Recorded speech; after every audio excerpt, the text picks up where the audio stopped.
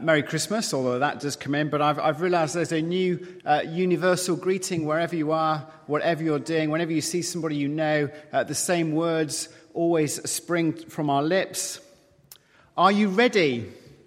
Are you ready? Are you set? Are you prepared? And whenever anyone says that to me, a level of anxiety rises within. Am I ready? I don't know. Can't always keep track of what I need to do. Fortunately, the internet has the answer. Or to be more precise, Mumsnet has the answer. 1 million mums can't be wrong.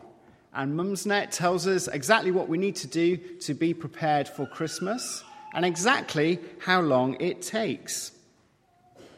Writing and delivering Christmas cards, 2 hours, 51 minutes. Decorating the tree, 1 hour, 38 minutes. Decorating the house, 2 hours, 43 minutes.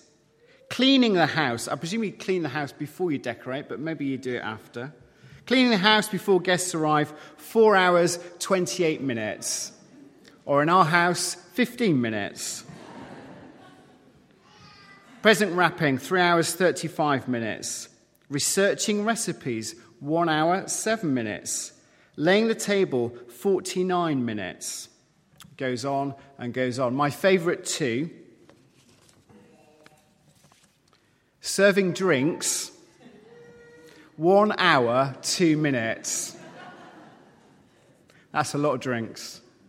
And best one of all, making nativity costumes, 2 hours, 57 minutes.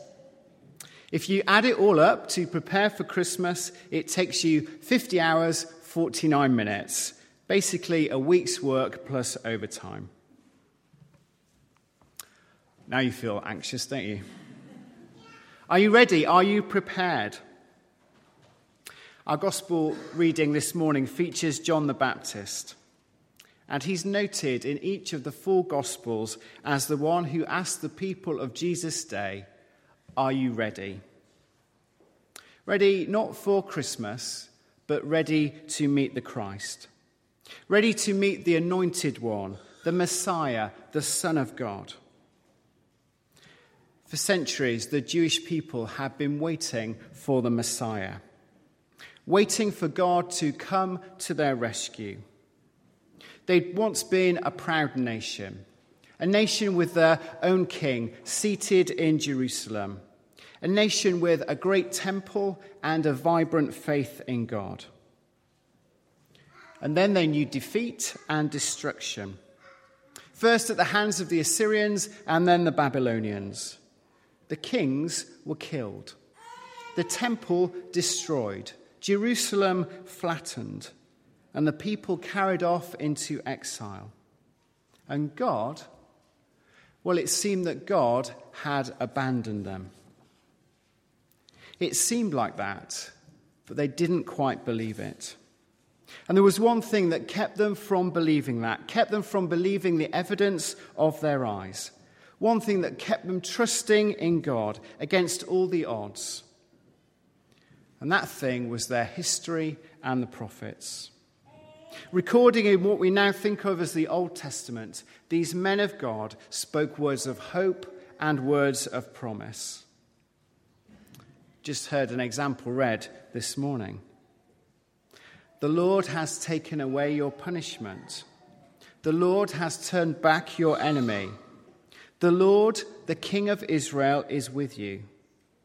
Never again will you fear any harm. Do not fear. Do not be anxious. Do not let your hands go limp. The Lord, your God, is with you. The mighty warrior who saves, he will take great delight in you. In his love, he will rejoice over you with singing. For 600 years of exile, these words sustained the people of God. Because of these words, they believed that God had not abandoned them and that God would one day deliver them. And then John the Baptist declares that deliverance is at hand. that a mighty warrior is in their midst, that the Lord is with them in person. But they don't recognize him. They don't see him. They don't know where he is. Hundreds flock to John's preaching. Hundreds are baptized. And in John's day, baptism was a sign of repentance, a sign of making a fresh start. Repentance was about turning from one way of life and turning to a new way of life. Baptism was about starting again, washing away your old identity, taking on a new identity. Baptism was a sign that I'm getting prepared. I'm getting ready. I'm preparing for the Lord, and I'm preparing for his message.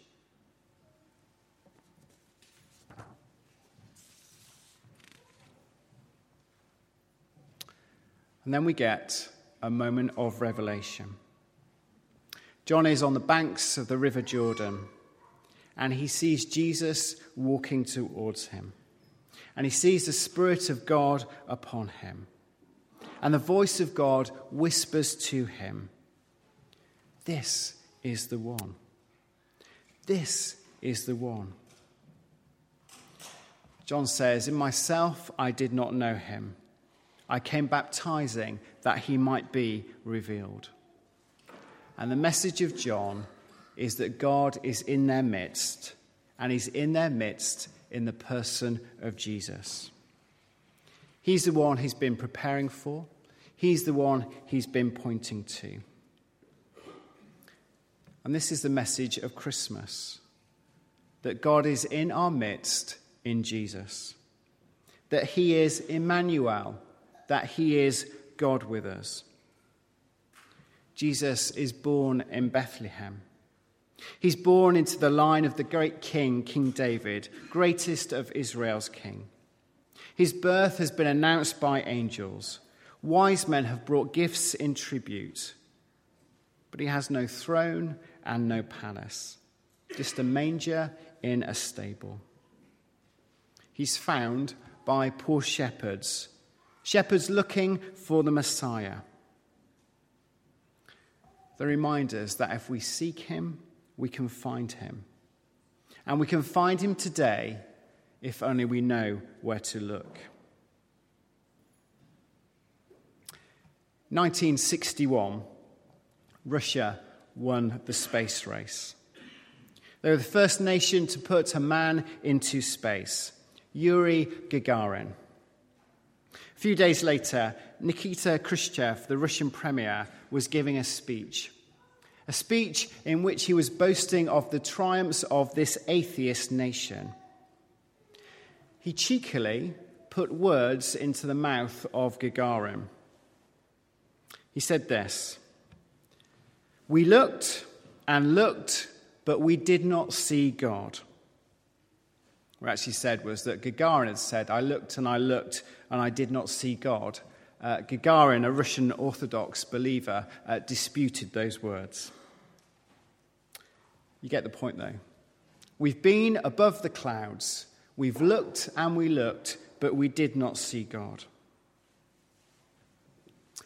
C.S. Lewis was a professor in Oxford at the time, and he wrote an essay in response to those words. And the essay, the basic theme of it goes like this: looking for God in the clouds is akin to Hamlet looking in the rafters of the theatre for William Shakespeare.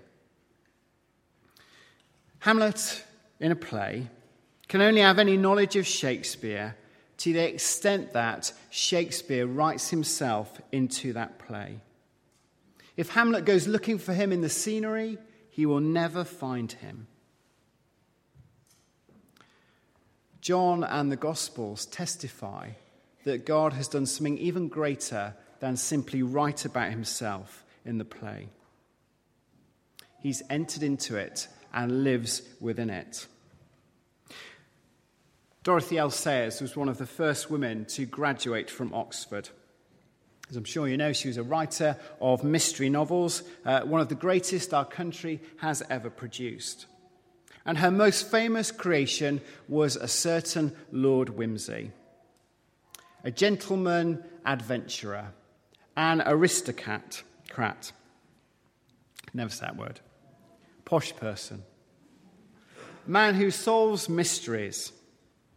And through a series of novels, she tells the story of Lord Wimsey and his life and his adventures and the mysteries that he solves. Through the course of those novels, Lord Wimsey would go from being a single man to becoming a married man.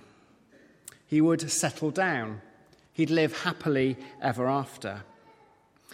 The lady he married is introduced in one of the novels early on, and in each subsequent novel he meets her at a different point in the story, and their relationship grows. The lady is called Harriet Vane.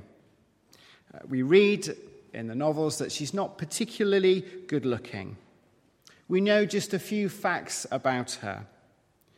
Harriet is one of the first women to graduate from Oxford. She's a writer of detective fiction. When she and Peter meet, they fall in love. They solve mysteries, they get married, and they live happily ever after. Dorothy L. Sayers created Peter Wimsey. She loved him. She fell in love with him. She loved him so much she wrote herself into the story so that she could marry him and be with him forever. John testifies that this is precisely what God has done in Jesus. The one who comes after me has surpassed me because he was before me. God the deliverer, God the mighty warrior, has entered into the story. He's come to his people. The King is here. The Lord is in our midst. He's gathering his people together, and he's bringing salvation to all who would trust in him. He's rescuing them, not from their external enemies, but from their internal ones, from evil and from death. He's rescuing them so that they can be with him forever, live happily ever after in his presence. The good news of John is that the one they have been preparing for has arrived. He's with them and he's for them. He's written himself into the story. Joseph called the Son of God Jesus, meaning the one who saved. John pointed to that same Jesus and said, the Lamb of God who takes away the sin of the world.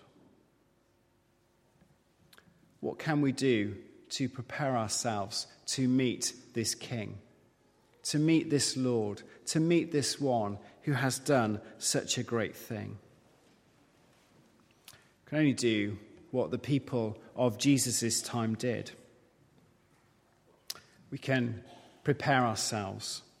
We can repent. We can turn around. We can turn from a life lived without him to a life lived with him and for him. We can kneel before him as the wise men did. We can seek him as the shepherds did. We can worship him as the angels did. And we can testify about him as John did. And we can do this in the knowledge that he is for us and that he is with us, and his presence changes everything. In the name of Christ, amen.